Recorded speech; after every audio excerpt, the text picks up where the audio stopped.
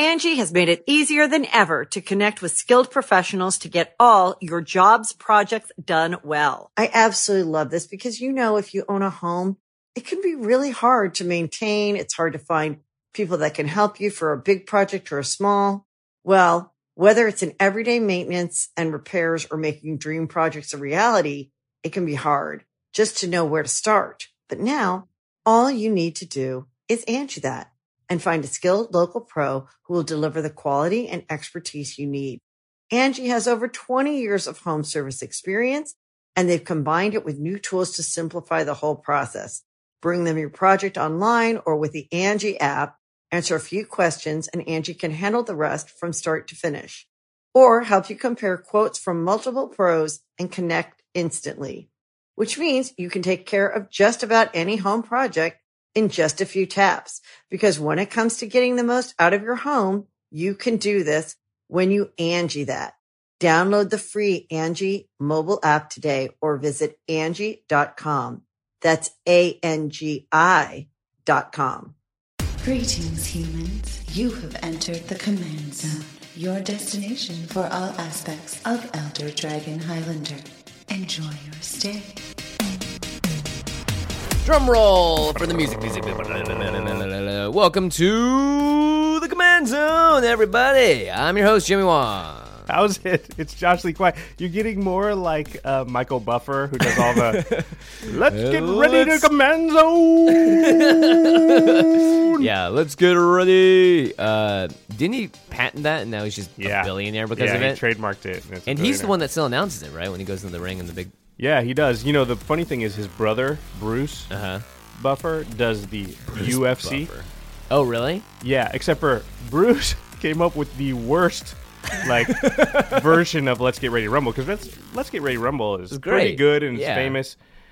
Here's Bruce Buffer's for the UFC. It's time. That's it? That's it. It's time? Mm-hmm. Maybe that's how we should open the show from now on. So unless that's trademarked. His brother came up with Let's Get Ready to Rumble. He literally invented that phrase as and Bruce, the best he could come up with was, it's time. So, sorry, Bruce, if you listen to the show, which I'm assuming that you do, you got to come up with a better line. Yeah. Just doesn't work on a t-shirt. Let's Get Ready to Rumble works on a t-shirt. That's awesome. You can't wear a t-shirt that says, it's time. Yeah, and also Let's Get Ready to Rumble has like a passage through it. Like, let's go. Like, it amps up to that last word. And like, Rumble. Like, yeah, let's do it. It's time. Like, it's for what? You could see the UFC was like, let's get that Ready to Rumble guy. And he's like, nah, I'm busy with boxing. And they're like, let's get his brother. Or his brother sent in his resume like, I can do it too, guys. I got basically the same voice. What if it was like, it's time to tumble? It's time to tumble. Everyone's like, yay! This is the fanciest UFC fight ever. All right, so... So that has nothing to do with what we're going to talk about today, because we're going back to the Color Wheel series. Woo! Black is up today. Is there a last... Oh, no, we haven't done blue. No, we haven't done blue. We always seem to save blue for last. And we did this for the color, top 10 colors as well. Because blue's hard. Blue is hard. It's going to be probably the longest of all the color wheels. Black, actually, I had a lot of fun writing this because I didn't realize how awesome black is. Yeah, when I was going over the notes and we were talking about it, it actually made me want to play black more than I do now. Oh, really? Nice. Yeah, because I realized, wow, black does a lot of stuff. Yeah. So, and it's very, I think, like from a flavor standpoint too, it's very concrete, and it's like, oh, I get why black can do this. Mm-hmm. Whereas some things may feel like it's more like red. I feel like has always been hard for R&D a little more, because now they're getting into like, oh, red is also passionate and about love and stuff. Before it was just like goblins and attack them to the face. Right, and burn them. Yeah, so black has a lot more deepness to it, and that's why I like Liliana's storyline as well as my favorite of the 5. Yeah, Lily's pretty cool. Super necro, literally and figuratively.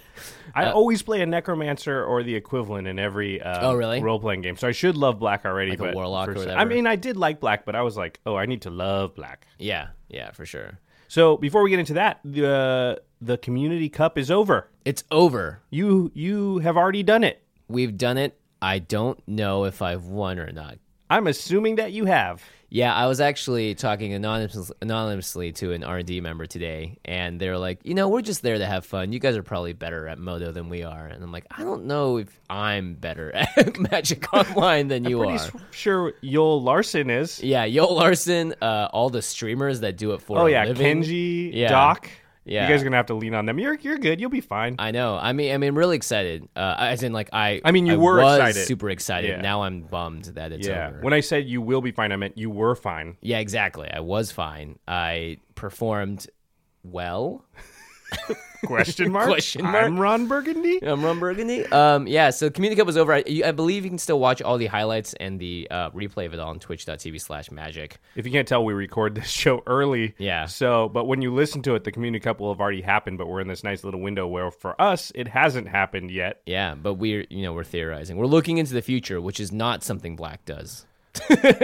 to try and bring it back. Good segue. That's a blue segment. Yeah. So if you guys have listened to our other Color Wheel episodes, it's pretty simple. We just break down a color and we talk about its use in EDH, how to have the most fun with it, and sort of talk about the philosophy of what it's about, and go into cards that we think really represent it, talk about the allied and enemy colors as well, and sort of wrap it all up with how to best use it in EDH and commanders that we want to use in Black.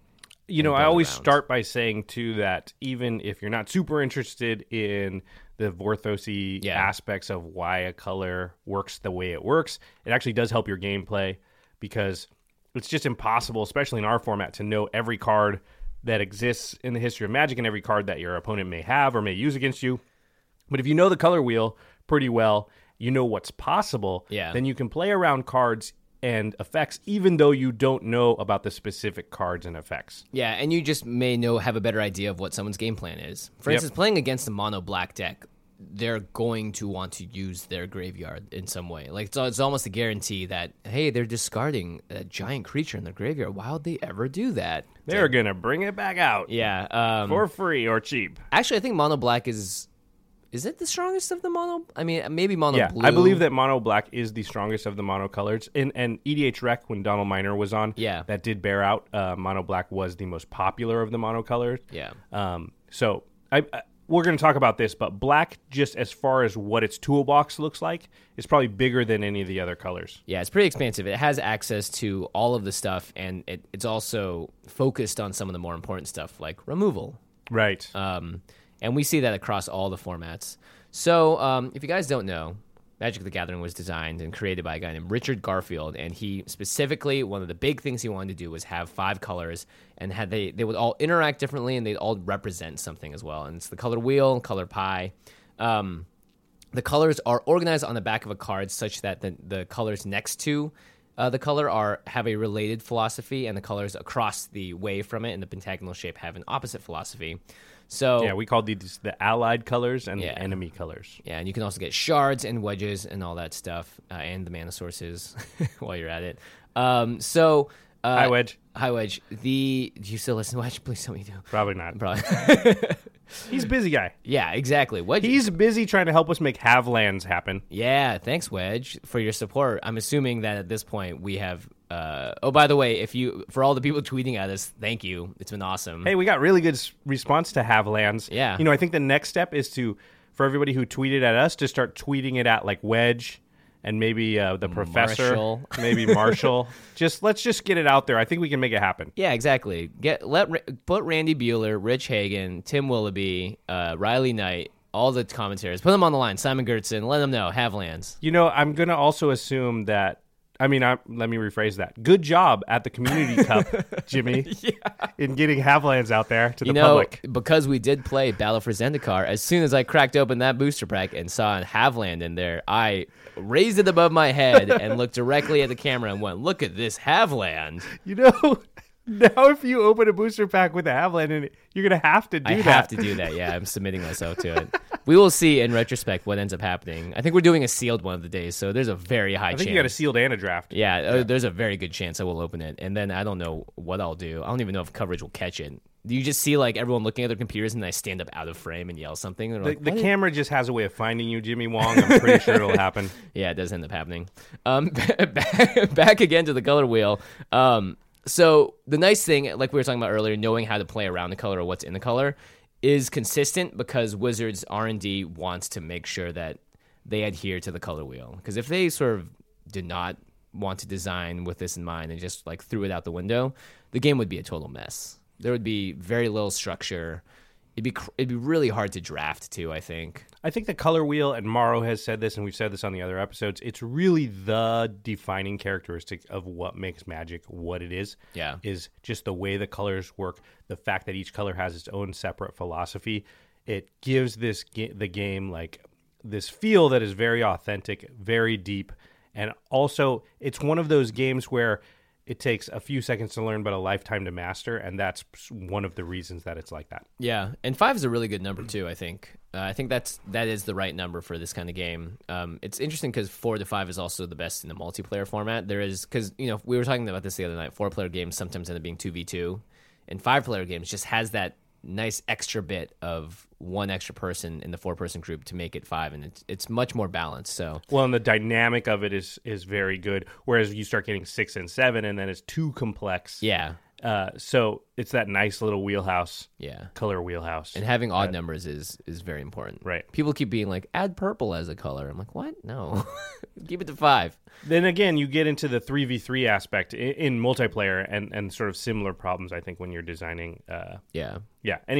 Anyway, so Mark Rosewater is the current head designer for R&D at Wizards, and he's written a ton of articles on these colors. So we pulled a lot of information from this, and also just from like what EDH staples are in the format and what are really powerful for our game. And so we're just skimming the surface here. There's a lot more to talk about, and Mark Rosewater actually revisited all his original articles on the color wheel. So we'll include those links as well in the show notes. You guys can read all of those. And my favorite part of those is when he chooses what characters in real life and fiction and stuff are those characters. So he also has the Drive to Work podcast where he talks about the color wheel extensively. So that's another thing to check out. I heard something crazy about that podcast. To again get off topic slightly, if he'll let himself have like 3 to 4 mistakes, but if he makes more than that, he just starts the whole thing over. Like he just scraps it. And starts over. He doesn't even go in and because he just wants to hit upload. I guess when he gets to wherever. If he had an Eli. Yeah. He wouldn't have to be doing that because we never do that. Yep. What if his car could edit it for him as he drove? Like, you made a mistake, sir. Like, oh, crap, you're right. Someday, Jimmy. Someday. Anyway, let's talk about the history of black. Mark Rosewater says, each color's view of the world is heavily influenced by the thing it values most. And the thing that black values most above anything else is just straight, hardcore power. Power. Yeah, power. They're realists. They're individualists. They want control. They want to thrive and beat the system. No restrictions. I think at any cost is sort of a key defining factor of black because they will do whatever they can to get something done because they're not afraid to risk it all, sort of thing. They're not afraid to do the things that you might shy away from. Sort of like the Sith, Yeah, they're very Sith-like. They're, something Mauro likes to say is that they're amoral, not immoral. Yes. So we think of black as evil, but evil is really immoral. Mm-hmm. Evil has a connotation, good and evil. An immoral act is something where something's wrong, but you do it anyway. In fact, maybe you do it because it's wrong. Amoral means that you don't actually believe in right and wrong. So you think that anything you can do, you're allowed to do. Yeah. Sort of you get to exploit the system in a lot of ways. It's interesting because black is one of my favorite colors, I realize. I'm always trying to think if I'm Temur or Grixis, and I think I'm actually more weighted towards Grixis because it does have Timmy, Spike, and Johnny aspects to it. For sure. Yeah. Like, for instance, you can recur a creature in the graveyard and put it under the battlefield under your control. That feels very Timmy, But that's also filled with combos and stuff, and that's very Johnny. And then the Spike mentality of at any cost winning, like I'm going to win no matter what. I'm going to do what it takes. It's super Spike. So it's cool. It's got a little bit of everything in it, and we're going to keep talking about this throughout the episode. But black, because it is willing to sacrifice and do whatever it needs to do to get stuff done, generally does not have restrictions. And in EDH, especially with a higher life total and a longer game, black has, I think, just a higher power level in general. Well, black can sort of do everything. So we talk about what each color's like, what they're best at. Like green's best at ramp, and blue's best at card draw, and red's best at damage and aggro. And this gets down to what's Black best at. Black has its fingers in a lot of different pies because color pies. Yeah, Black's philosophy is that I can do that, but the cost may be a little bit higher for me. Mm-hmm. So I might have to pay life, or I might have to sacrifice a creature. But if I am willing to do those things, then I can get access to a wider range of powers. Yeah. So Black's sort of like, I can do everything, but everything might have a downside. That's one of the things about Black is they don't find anything morally repugnant. Mm-hmm. So like White might be like, listen, I'm not raising any zombies up from the dead. Yeah. I'm not going to just kill somebody because or that's I'm against the sacrifice law. My own guy to do this thing. Yeah, I'm not going to. In fact, that's a really good example. What's White's philosophy about sacrificing? White's willing to sacrifice itself to help others. Yeah. Well, Black's willing to sacrifice others to help itself. Until you combine the two colors, and then you just have some wonky, crazy creatures. Then you got to forget about it. Forget about it, yeah. So like we said, Black achieves its goals and of achieving power through very self-centered means. There's nothing taboo or too far for Black. And in the history of Magic, they have the best singular removal in the game with like go for the throat. In Limited, it's always kill X creature. Yeah, Doomblade is the classic. Doomblade, yeah. And Black is also happy to spend any cost to do it. And they also there's like great card draw spells in Black with Read the Bones, Sign in Blood. There's usually the card draw in Black deals damage to you. Yeah. You can think of it as like the organ trade. Not organ trade. So like trading your kidney, something we find morally repugnant, at least here in the U.S., as far as like selling your kidney to another person for money. But Black would be totally willing to do that, whereas White would be like, well, I'll give it to somebody I know or a family member, which is what we like to do in the U.S. And any developed nation basically doesn't allow organ trade. But anyway, that philosophy of like, no, I'll cut off my left finger for, a little bit of knowledge, or I'll sell my soul for this specific cell. Liliana is the perfect example of that. She'll do a demonic pact. And it may result in her dying. She'll sell her soul to 4 different demons to get the power she wants. Hey, if they're buying, she's selling. Yep.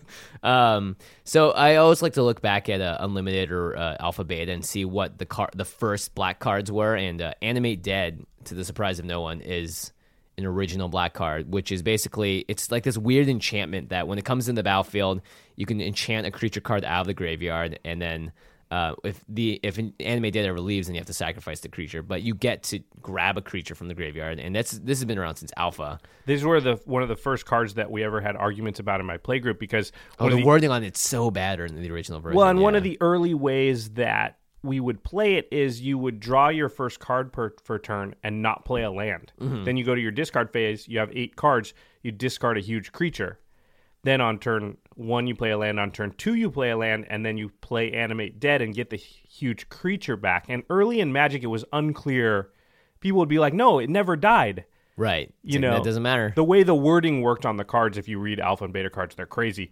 And so we would have huge arguments. I'd be like, no, it's in the graveyard. I can animate it. And it's Animate Dead. It never died. Like, you can't do that. And we'd have these huge arguments. Turns out I was right, but... Man, that must have felt so broken back in the day. Oh, yeah, because you just get some, quote-unquote huge. Huge back then was like a 5/5, but, creature out on turn 2.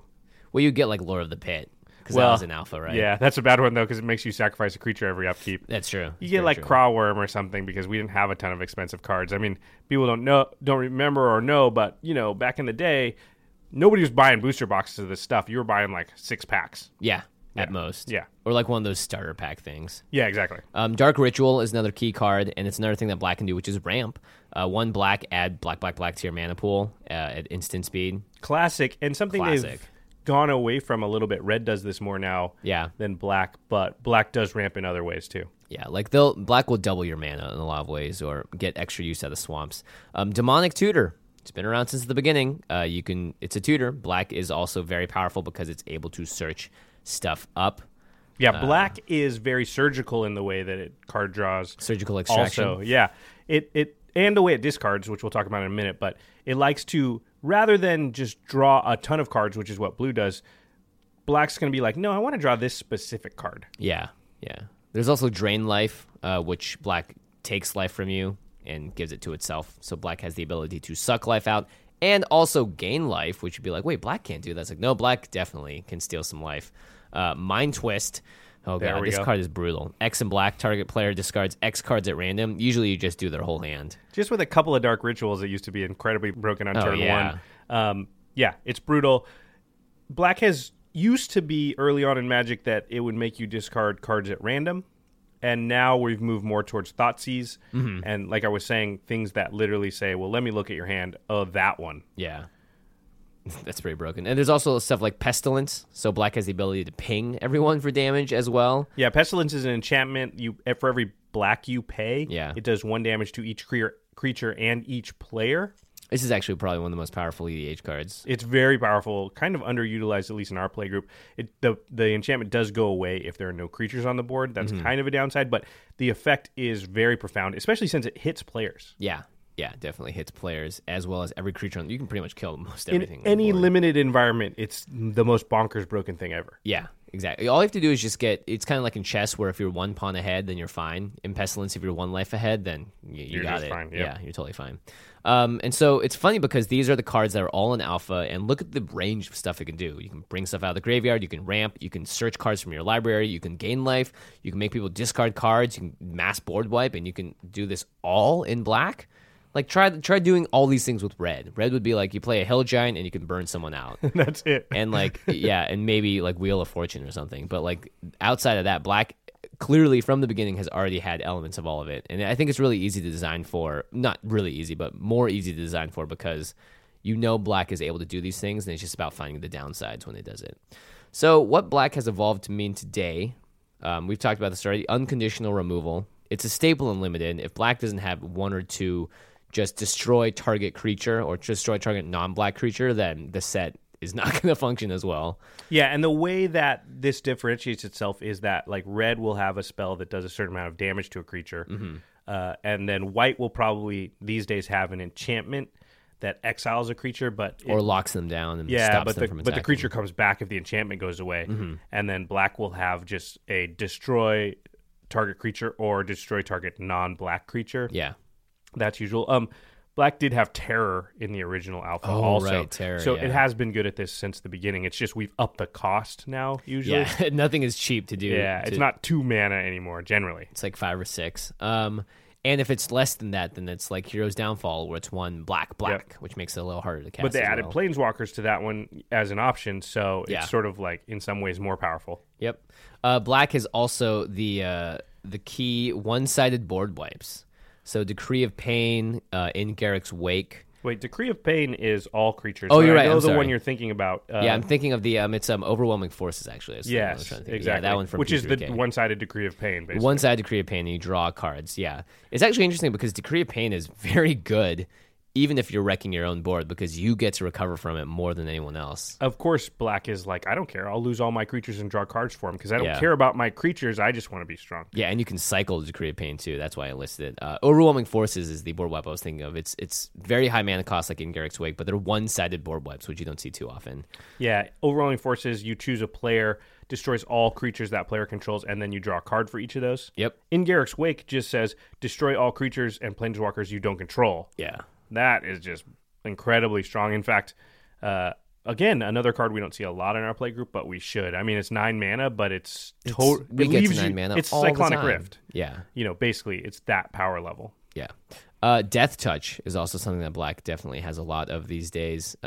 Sometimes Wizards likes to move away from keywords. I think Hexproof is slowly going away, but Death Touch is something that they really like to include in most sets. And it really hits the flavor aspect of black because it's the type of thing that most of the other colors would find morally repugnant, right? Mm-hmm. Like if you're in a duel, like if it's 2 knights and they're fighting, there's like this chivalry honor thing going on. Well, if one of them's black, they're like, no, I'll poison my sword. That way I only have to nick you and I win. Why the heck, but and you can be 1,000 times bigger than me and I'll still kill you. Yeah, it's like, who's the guy? It's Oberyn Martell when he fought the Mountain in Game of Thrones. But most... civilized society would look down on that and say, like, well, that's not the honorable way to win. Black's like, I don't care. I won. Yeah, I don't care about what is honor. What is honor worth? What does that buy me? Yeah, exactly. Black has definitely kept up with the discard effects as well, but they've evolved into things like Myojin of Night's Reach, which is an extremely powerful card. Liliana of the Veil, where a bunch of the Lilianas do this, where both players have to discard a card, or all players do. Sadistic Hypnotist, and of course Thoughtseize, Inquisition of Kozilek, and all those cards as well. Those pinpoint. Yeah, pinpoint, discard one. They actually also do a different form of discard. I guess it's closer to mill, like Surgical Extraction, which actually pulls the cards out of their library that you name. Yeah. Not as useful in EDH because it's always trying to find a bunch of copies of one card. But I think it is still useful, especially if you if you know they have a win condition or an infinite combo. Or a Prophet of Kruphix or something you might be able to pull out. Or there's always going to be some like high-impact card you can take out, like the card they're most likely to tutor for. Yeah. I'm not saying those are great cards, but I do think they're usable. Speaking of mill, it's not on the list, but that's another thing that Black does, although they've moved away from the pure mill more towards the Surgical Extraction stuff. But it's definitely in the color wheel for Black. Speaking of them being able to do everything. Yeah. Sacrifice matters. Edict effects. So Shieldred, Attrition, where you sacrifice a creature to kill someone else. Fleshbag Marauder, everyone has to sack a creature. These are all so powerful. Yeah, and it's actually named after, we call them Edict effects because they're named after a card. Diabolic Edict. Yes, so... From Tempest. Which is a way to get around hexproof. It's very strong, very, very strong against Voltron. Yeah. This is one of the reasons I'd say that Black is so strong in EDH is because it has not only the way to reach out and kill a creature, but it can also take care of the problematic creatures with things like, Edict effects. Yeah, it's really powerful, the fact that you can get around. That's why I love Sigarda so much, is because Edict effects are very powerful, and if you have someone that says, like, no, you can't make me do that. It's interesting because it's like ways to get around killing stuff. Ways to get around doing something is always an important thing in EDH. Yep. Like, I did this and I made them do this, but in a different convoluted way. But it was actually more effective because they had protection against all the normal, regular ways that they might expect or whatever. Well, and Sigarda is also hexproof. So instead, a hexproof creature is strong as it is, like Narset, very strong. But then one of the weaknesses of that is Edict effects. Yeah, very and Sigarda says, one of the weaknesses of hexproof, I don't have it. Yep, I don't even need to have it. Give me a break. Give me a break, man. Give me a break. All right, let's talk about some strengths and weaknesses. So, of course, to make the color wheel work, each color has to be balanced evenly, and you might be thinking like, whoa, if Black can do everything, then what the heck? How is this not the most overpowered color in the game? It's blue. Just kidding. Because not every color can be blue. That's why. Everyone is aspiring to be blue at the end of the day, I suppose. Even Jimmy the Red sometimes is like, I would love to just get a little is it in me. Well, notice the one thing we didn't say Black could do is counterspell. Yeah, counterspell. So the strengths for Black, we've covered most of these already. They can do most everything in Magic. They can tutor stuff up unconditionally into your hand without revealing it to your opponent. There's lots of control there, and there's ramp. And it can attack players from a lot of different angles, whether you're getting rid of their hand, you're doing some stuff with their graveyard, you're getting stuff back from their graveyard, you're doing unconditional removal. But as a result, Black is actually the most isolated of colors. And you'll notice that a lot of the cards we talk about have 3 or 4 black pips in them. So it's like 5 black, black, black. And that's really hard to cast if you're a deck that's splashing black. You can't just throw in Mikaeus, and be like, yeah, sure, no problem, because it's a really hard spell to cast. Yeah, really good point. Black is the most isolated of colors, and it's also the one that is the most affinity for other Black cards. So many of Black's effects say, do this for every swamp you have. In fact, a lot of its ramp is like, every swamp now taps for an extra Black. Yeah. It doesn't make every land you have tap for an extra Black. So what's that make you want to do? It makes you want to include more Black and less of the other colors. That's why mono Black is so powerful and so strong, because Black naturally wants to be very devoted to Black. Like a lot of their cards, have to do with how many pips you've got, how many swamps you've got, that kind of stuff. Yep, definitely like it. Black also kind of has a limited ability to kill artifacts and enchantments. Well, enchantments, it just can't do much about it at all. It's only got a few cards that can do anything. Artifacts also has a very big problem with, and those are two things that are like very powerful in our format. Yeah, and a lot of colors have a little bit of trouble doing this in one way or the other. It's actually interesting because the cards are so powerful, or you can have really powerful artifacts and enchantments. It's interesting that all the colors have a little bit of time struggling with this usually, or they'll do it in different ways. Like blue will be really good at bouncing stuff, but it may not permanently remove it ever. Well, white and green, they destroy those things, but red is even worse than black maybe at getting rid of that stuff. For enchantment specifically, yeah. Red's good at artifacts. Black is also the most likely to just kill itself. Demonic Pact comes to mind. Yeah, it's true. It's, Black, another personality trait is just arrogance. Yeah. I think. And so a lot of this comes from Black's like, I can take it. I can take a couple of damage to get a couple of extra cards. Like, I'm willing to pay that price. I can take it. I'm powerful enough. And you can get yourself into trouble with things like Necropotence. Yeah. We've seen that, that's a very powerful card, very strong card. It lets you pay life to draw cards, but it doesn't let you draw cards naturally anymore. And, we've been in games with people where they've got Necropotence out, but after a little while, they're like, I need to draw the card that gets rid of it. Yeah, Necropotence. And if they don't, they're like, I'm down to 13. Yeah, I had a ton of cards, but, now somebody can just, offhanded kill me. Yeah. That's why Marchesa is great with Blacks, because you want your life total to be lower than your opponent's, so you can really get the maximum benefit of Dethrone. Yeah, just think about that. You want your life total to be low. Yeah. But that's definitely how Black operates. Yep. Fortunately, again, Commander, 40 life, which means paying life for stuff is not as significant. But if you're pure Black and that's all you're doing, you're going to find yourself pretty close to death pretty quickly. All right, Allied and Enemy Colors time. So we've actually talked about most of these already, except for one. We have not talked about Dimir, which is interesting.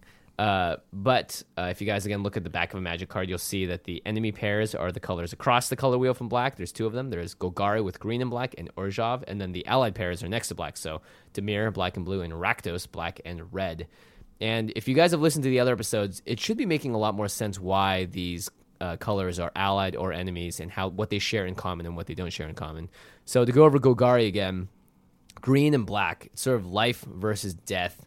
It's all about reanimation effects, but it's also all about sort of this the tainted forest kind of idea. Mm-hmm. And we talked about this too. It grows vertically, so green and black can make tokens, but usually it's trying to focus on making one creature or one thing do a lot of stuff. Like Jarad Golgari Lich Lord is one of those great cards that you sacrifice a creature and you have a few different effects, and that's definitely because green understands the life and death cycle. It's also I think green is on board with the sort of survival of the fittest. In fact, that's one of their cards. Yeah. But black believes in that also. It believes be the strongest, and then you're allowed to do whatever you want. And green has that because green doesn't sit there and go is the lion allowed to eat the antelope?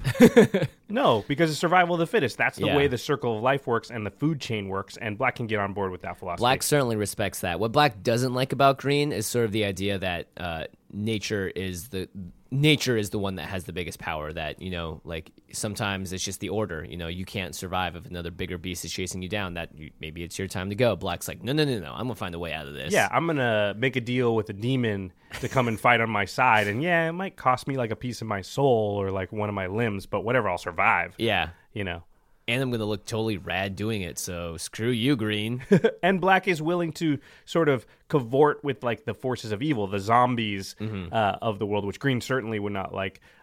Things like vampires and those dark creatures that aren't of nature. Yeah, although they do kind of both share the life from death kind of aspect, where green has this creature dies, find another one and replace it. The evolutionary leap idea. Right. Black is more they're coming back. Don't worry, they're coming back. They're going to be a little messed up on the other side, but they're coming back. Orzhov, white and black, very iconic pairing. It is not as simple as good and evil. There can be evil white characters as well, guys. Black also focuses on religion a lot, so there are a lot of clerics shared between the two. Yeah, it's an interesting fact, but then when you think about it, if you think of white as pure good religion, where people are, where it's based on faith and compassion, well, black is a cult, where it's based on taking the cult leader and making them powerful, and he's taking the power and brainwashing all the people under him. Well, that's very black. Yeah. Sounds like a lot of fun to me. Because white cares about morality, it doesn't mean that black cares about immorality. So black, again, they are amoral, and I think white-black has a really interesting grasp on that, because it's selfless versus selfish. Both are sort of focused on the group, where white's all about the good of the group, and black is for, again, we said, they use the group for themselves instead of they sacrifice themselves for the group. So, Orzhov is all about long game stuff, extorting, slowly winning the game over a grandier thing. Ghost Council of Orzhova is a really good example of that. Mm-hmm. It can keep flickering back in and draining you for life each time while sacrificing a creature to do so. Teysa is yo, don't even touch this. Get away from me. I'm going to tap these guys and exile you. and Pontiff of Blight. God, that card. I keep losing to that card, Josh. That well, that was in Cube, but yeah, it makes basically all your creatures have extort. So now every spell that you cast, you just tack on like a little tax that everybody's got to pay a little bit of life, and you gain life every time you cast a spell. Yeah. It's incredibly powerful, especially but it's sneaky powerful. Yeah, because everyone's like, "Oh, I just lose 1 life," but you don't notice that the guy just gained 5, or 4 or whatever.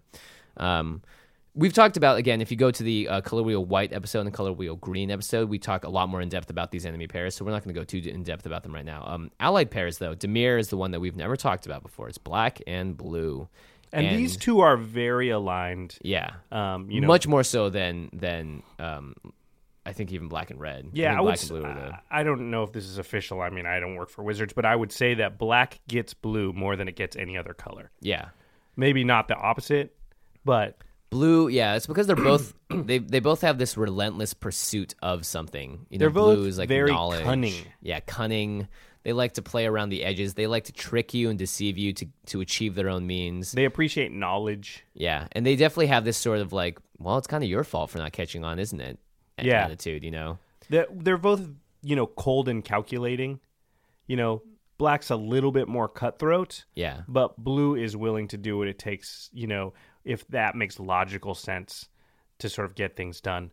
Yeah, I think blue can find the justification for what black does more than any other color. Like if black does something crazy to get something done, white will be like, that was completely wrong, yeah. Morally. Oh my gosh, morally. Yeah. And blue's like, nice.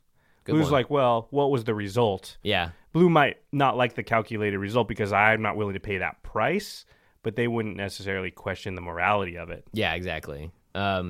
Black wants to control the world and subvert it, and blue wants to change the world. So you can tell already how similar these are. And, no wonder Spikes love blue-black control. No wonder that's always been an archetype. It's the brain archetype. It's the, when you play blue-black control, what you're saying is that I'm going to make more, there's going to be more decision points in a game, and that will favor the better player over the course of a game because the more decisions there are, the more likely you are to make more mistakes than me. Yep.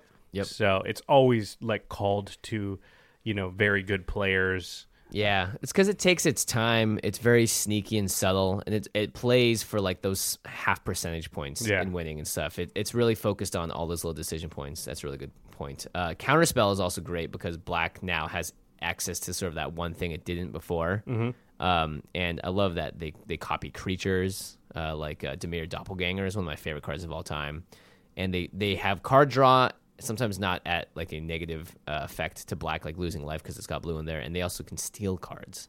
So I mean, you can tell these two are so closely aligned. Ashiok Nightmare Weaver is a really good modern day example of what blue black is trying to do, where they'll exile cards off the top of your library and then play them. Yeah.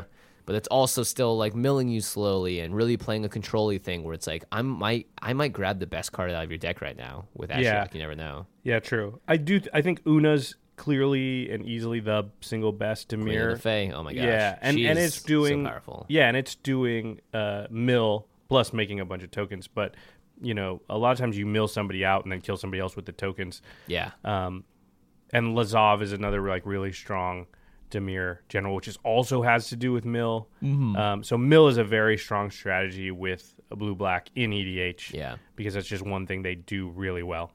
Yep.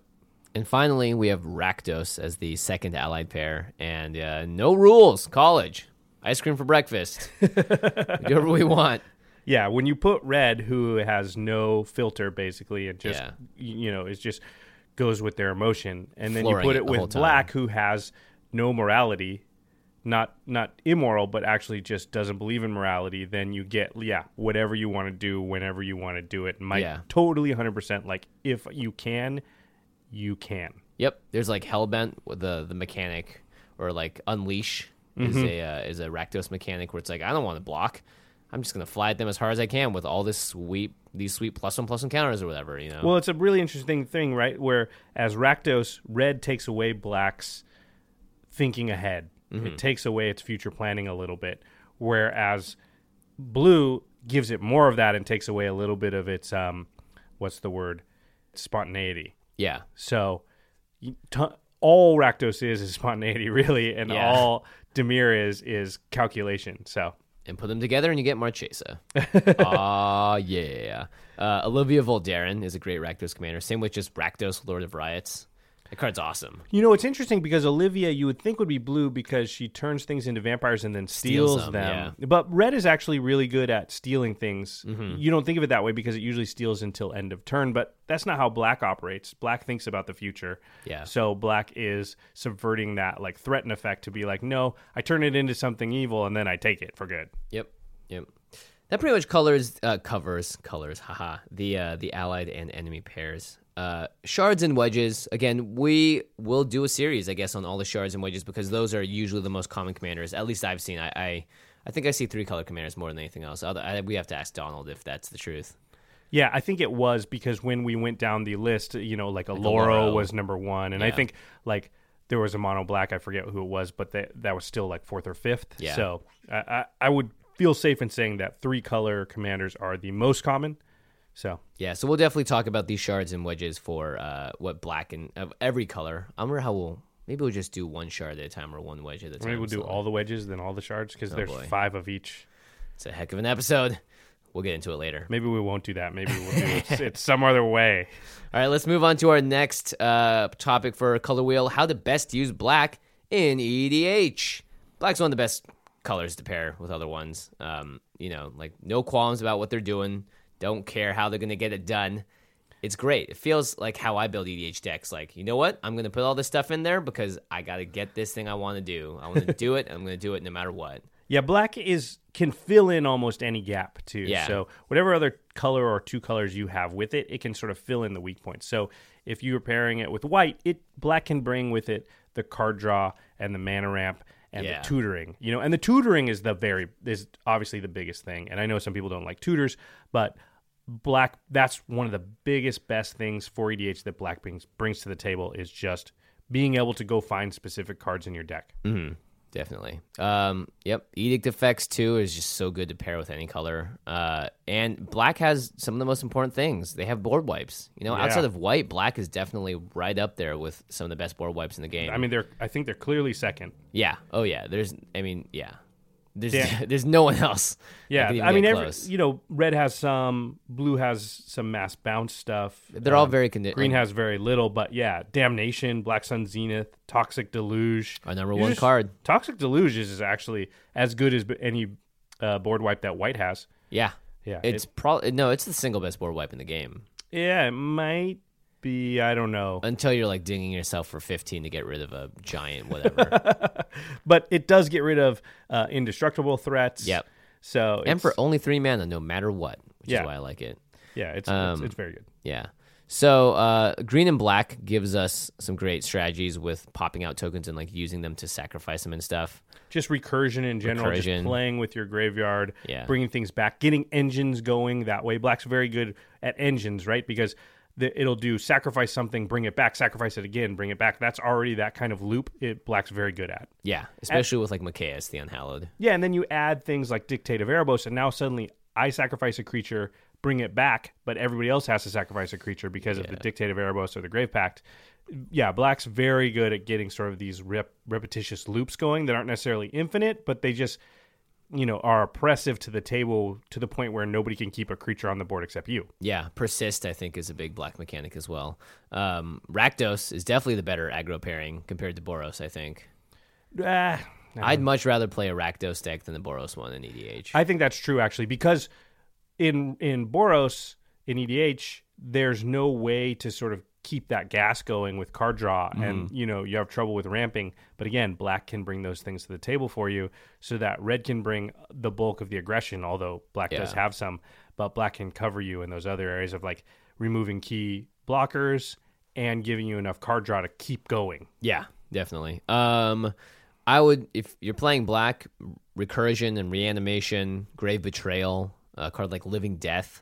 These are all cards that you can play that really, if you play them correctly, and like Living Death, I think has to be one of the most powerful cards in the game. Yeah, it's amazing. It just brings all things from the graveyard back into play. and you can really stack it in your favor. You know, you just can have a Gray bunch Merchant with that is often enough to just win the game. Yeah. It's just you just put like 20 pips out.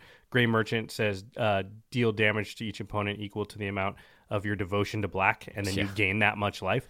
So you can. We've seen tons of games where somebody just does sort of a living end type of effect, and then just wipes everybody off the table. Yeah, it's great seeing like also a card like Kakusho being looped a lot. Yep. It's just one of those things that just is slowly going to win you the game because you're gaining a bunch more life than everyone is than each individual opponent is losing. It's just another thing maybe we didn't touch on earlier, but black's very good at hitting all other of your opponents at the same time. Yeah. Just sort of indiscriminately doing 2 damage to everybody, and you gain that amount of life or something like that. Yep. Again, removal, board wipes. We have the best, some of the best single target unconditional removal at instant speed in black. We also have Damnation. It sucks how expensive it is. I know, it's a real bummer, but it's a black board not wipe. CMC, but has $1 price. Yeah, exactly. It's not like a 10. You don't need it. Board wipe. You don't need it. No, I mean, I would rather run in Garrick's Wake. You know. Yeah, Toxic Deluge, Black Sun Zenith. You can get a hold of these other cards now. If you have Damnation, that's great. And if you want to really optimize your deck and you don't care about the dollar amount, then that's fine. But you don't Otherwise, need just pick Damnation. up Languish, I guess. Yeah. The funny thing I would say about the pinpoint single target removal is that black's very good at it, but in our format, because it's just destruction based, it's inherently a little bit weaker than, white really has Path to Exile, Swords to Plowshare, which it's funny because white ends up being in EDH maybe only better at pinpoint removal than black. Yeah. Just because those cards affect a lot of the cards that would, indestructible is just a thing. A lot of people make their threats indestructible. So, but if you're running the ones like Hero's Downfall, which kills a creature or a planeswalker, now you've got versatility in there. I think therefore it's more worth it. But nobody's going to run Doomblade. No, I've seen people do it. I'm always just like, you're lucky you've had the target. Although, I mean, there's always going to be a target for the most part. But is it the target you really need to get rid of? And do you really want to throw it to their graveyard? If they have a million ways of getting it back. Yeah, that's true, because Exile also gets away around Graveyard Recursion, another reason why Path to Exile and Swords are so good. Yeah. And, of course, once again, tutors. That's whether you like it or not, black, one of its greatest strengths is getting that demonic tutor in there, getting that vampiric tutor, getting any of the tutors that let you search for a lot of cards. I mean, I would say it's the single best thing it does for the purposes of EDH. Yeah. Some people would completely argue the opposite, too, which is funny. Well, I think it's hard to argue that that's the best thing it does now. Some people would argue that that's not good for the format. Yeah. Which I can understand, but I think even Sheldon would say that's the most powerful thing that it does. Definitely. Okay, next section, cards you might not think of. Mind Slash, which is just a discard spell. I think really any discard spell. It's one of those things kind of like land destruction that people kind of shy away from. And it makes sense. It can feel very mean and targeted if one person just has to get rid of their hand and they've been sitting there and they can't wait to play their cool cards. They're like, they're mana screwed and they're holding 7 spells and you make them discard 7 or whatever. It's like, oh boy, that's brutal. Yeah, but I do think that in our format, so often there's a moment in time in the game where somebody is just holding an obscene amount of cards. Yeah. And in those cases, you're totally justified in taking as many of them out of their hand as you can. Yeah, exactly. Yeah. So it's sort of like the spirit of the format is like maybe you don't do that to somebody on, an early turn when they're not doing anything broken and they just happen to have 6 cards in their hand. Yeah, do it when you know they're about to play. If they untap, they're going to do their win condition or whatever. I mean, do it whenever. I'm not telling people how to play the game. I'm just saying if your question is under what circumstances somebody going to get really mad or not, there you go. There you go. Very much. What's the next one? Necrologia. Logia, yeah, an instant speed draw spell. It says cast Necrologia only during your end step. That's kind of weird. It's really bizarre. As an additional cost to cast Necrologia, pay X life, and then it says draw X cards. Draw X cards. You can draw 40. You can draw 39 cards if you can cast this with full life in EDH. Yeah, you'd be nuts to do it, but you could totally do it. The fact that it sort of is available at whatever amount you want is good. The fact that you can only cast it during end step is kind of a downside. Yeah, it's right before your cleanup step too, notably. So it's like this weird card. But I mean, if you can get around this, the effect is clearly very powerful. Mm-hmm. Like a Reliquary Tower makes this very nice. There's Cannibalize, 1 in the black for a sorcery. Choose 2 target creatures controlled by the same player. Are you ready? exile one of those creatures and then put 2 +1/+1 counters on the other. So at first you're like, oh, this sucks. You have to put +1/+1 counters on the guy. No, for 1 in the black, you can exile a creature in black. And is that much worse than Path to Exile, which gives them a land? Yeah. Like you just have to buff one of their other creatures. Yeah. A lot of times you can find a spot where they've got a token or they've just got a small guy or they've got a utility creature they're never going to attack with anyway. Yep. You get rid of the big problem threat and buff up something that doesn't matter if it's buffed or not. I want to play this in my Marchesa deck because there occasionally may be a time where I need to target myself with this and put some +1/+1 counters on the guy. That actually seems like a really good idea because additional versatility, sometimes you can use it on yourself. Yep. Beseech the Queen, one of my favorite black sort of tutors. And this is one of those sort of discriminatory cards we were talking about where it wants you to be playing like a lot of black, right? Yeah, because it's a black mana cost, but you can also pay 2 colorless instead of black. So total CMC is actually 6. So you could pay like 4 colorless and 1 black, or 2 colorless and 2 black, or just black. But specifically, it doesn't punish you for paying more for it because you search your library for a card with converted mana cost less than or equal to the number of lands you control. So if you are playing 6 for this, then awesome. But if you have like 20 lands and you draw us in the late game, you can tutor anything you want in your deck for just 3 mana. Pretty good. Pretty good. I don't know what who the queen is that we're beseeching here, but it says those who hear her go mad with inspiration. Is it Queen of the Damned? Yeah, definitely. Little Anne Rice. Okay, so do we want to talk about our personal favorite? Yes. I want to build a Geth deck. I want to build a Geth hand disruption deck. It's going to be no one's going to like me. I was looking at you like, really? Yeah, Geth Lord of the Vault is a 4 black. He's a legendary zombie creature. Vincent actually has a Geth deck. Yep. But he doesn't really cast him too often. For X in the black, you can put target artifact or creature card with converted mana cost X with an opponent's graveyard from an opponent's graveyard onto the battlefield under your control tapped. Then that player puts the top X cards of his or her library into a graveyard. So it's a mill effect on a black card, and also you can there's so many times when like by turn 10, everyone's Soul Ring or Thran Dynamo is just in the Garbo. And this is awesome because for 1 mana more, you get to just start grabbing everyone's, sweet artifacts that were board wiped away 5 turns ago. So I really want to build a deck that also, this is so mean. It's like a discard.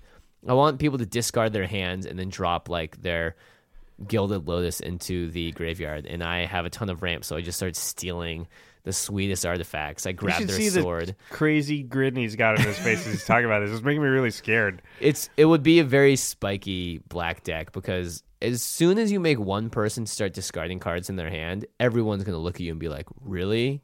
Yeah, because they don't want to be next. They don't want to be next, yeah. So Geth is my next experiment. Oh, yeah? I'm gonna make Skithrix. So there. Oh, my goodness.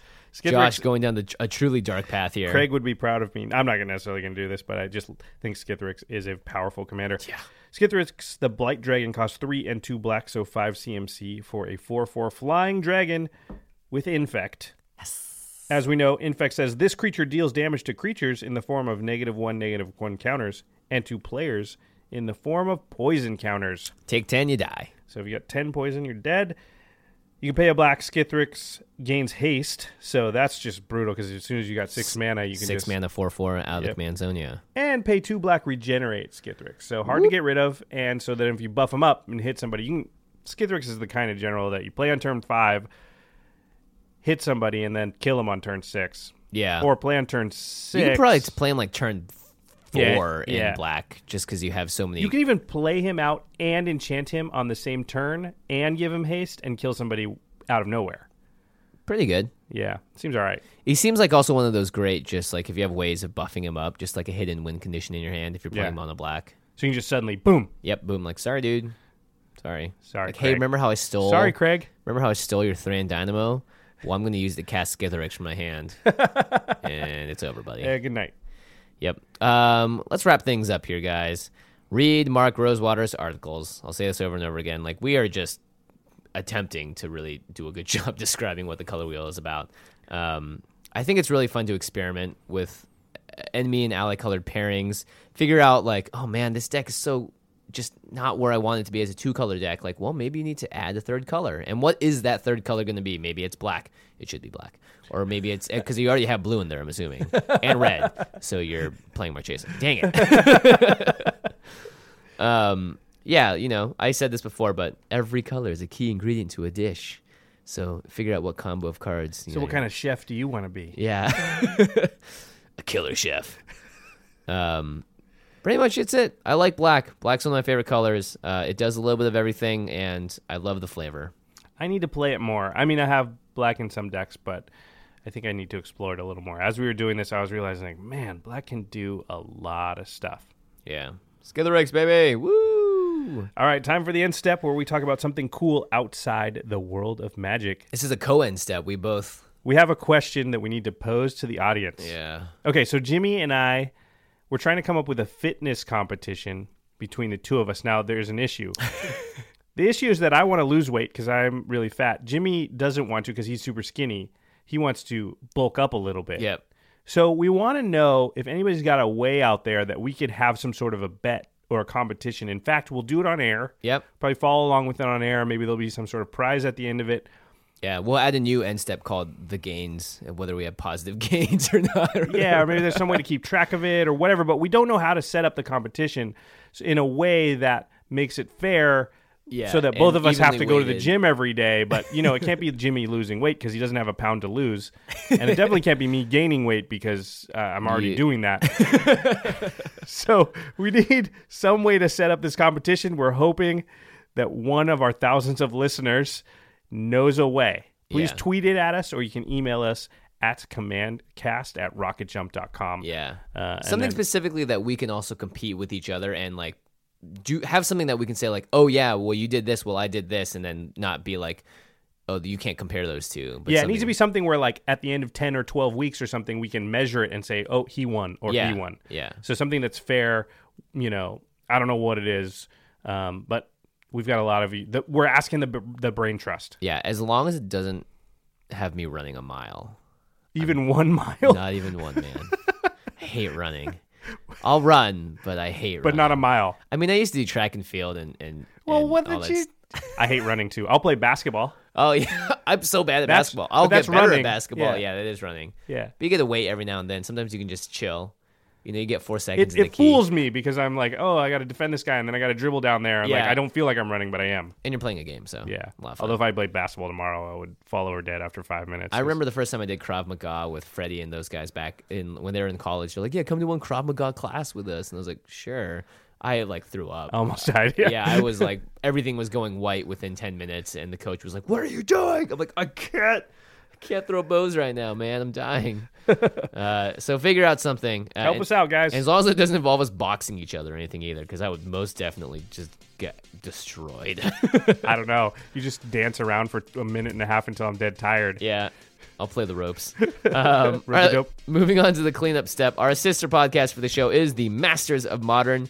Alex Kessler and Ben Bateman talk about all things modern. They had a really good episode, actually, where they brought on some Ruben Bressler and Josh Sutherland to talk about Hearthstone versus Magic and whether or not it's a competitor. And Josh used to work at Blizzard as well, so they have some really great insight in the episode. So they got some great content. You can follow them at the MMCast on Twitter or at rocketjump.com/theMMCast. Our editor is Eli Cuevas, and special thanks to Jeffrey Palmer for the Living Card animations. You can find him at Living Cards MTG. Woo! All right, everybody, thanks for listening. And we'll see you next time. Peace.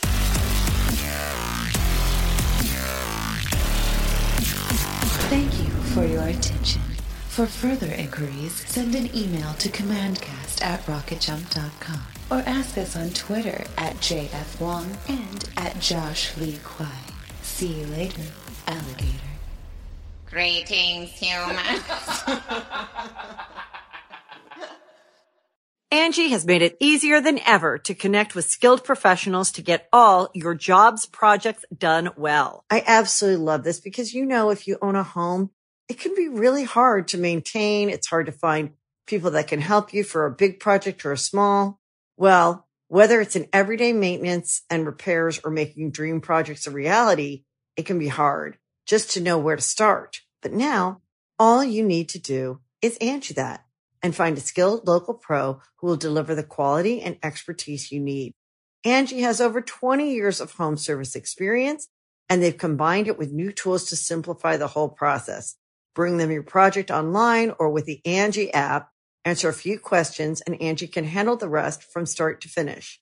Or help you compare quotes from multiple pros and connect instantly, which means you can take care of just about any home project in just a few taps. Because when it comes to getting the most out of your home, you can do this when you Angie that. Download the free Angie mobile app today or visit Angie.com. That's ANGI.com.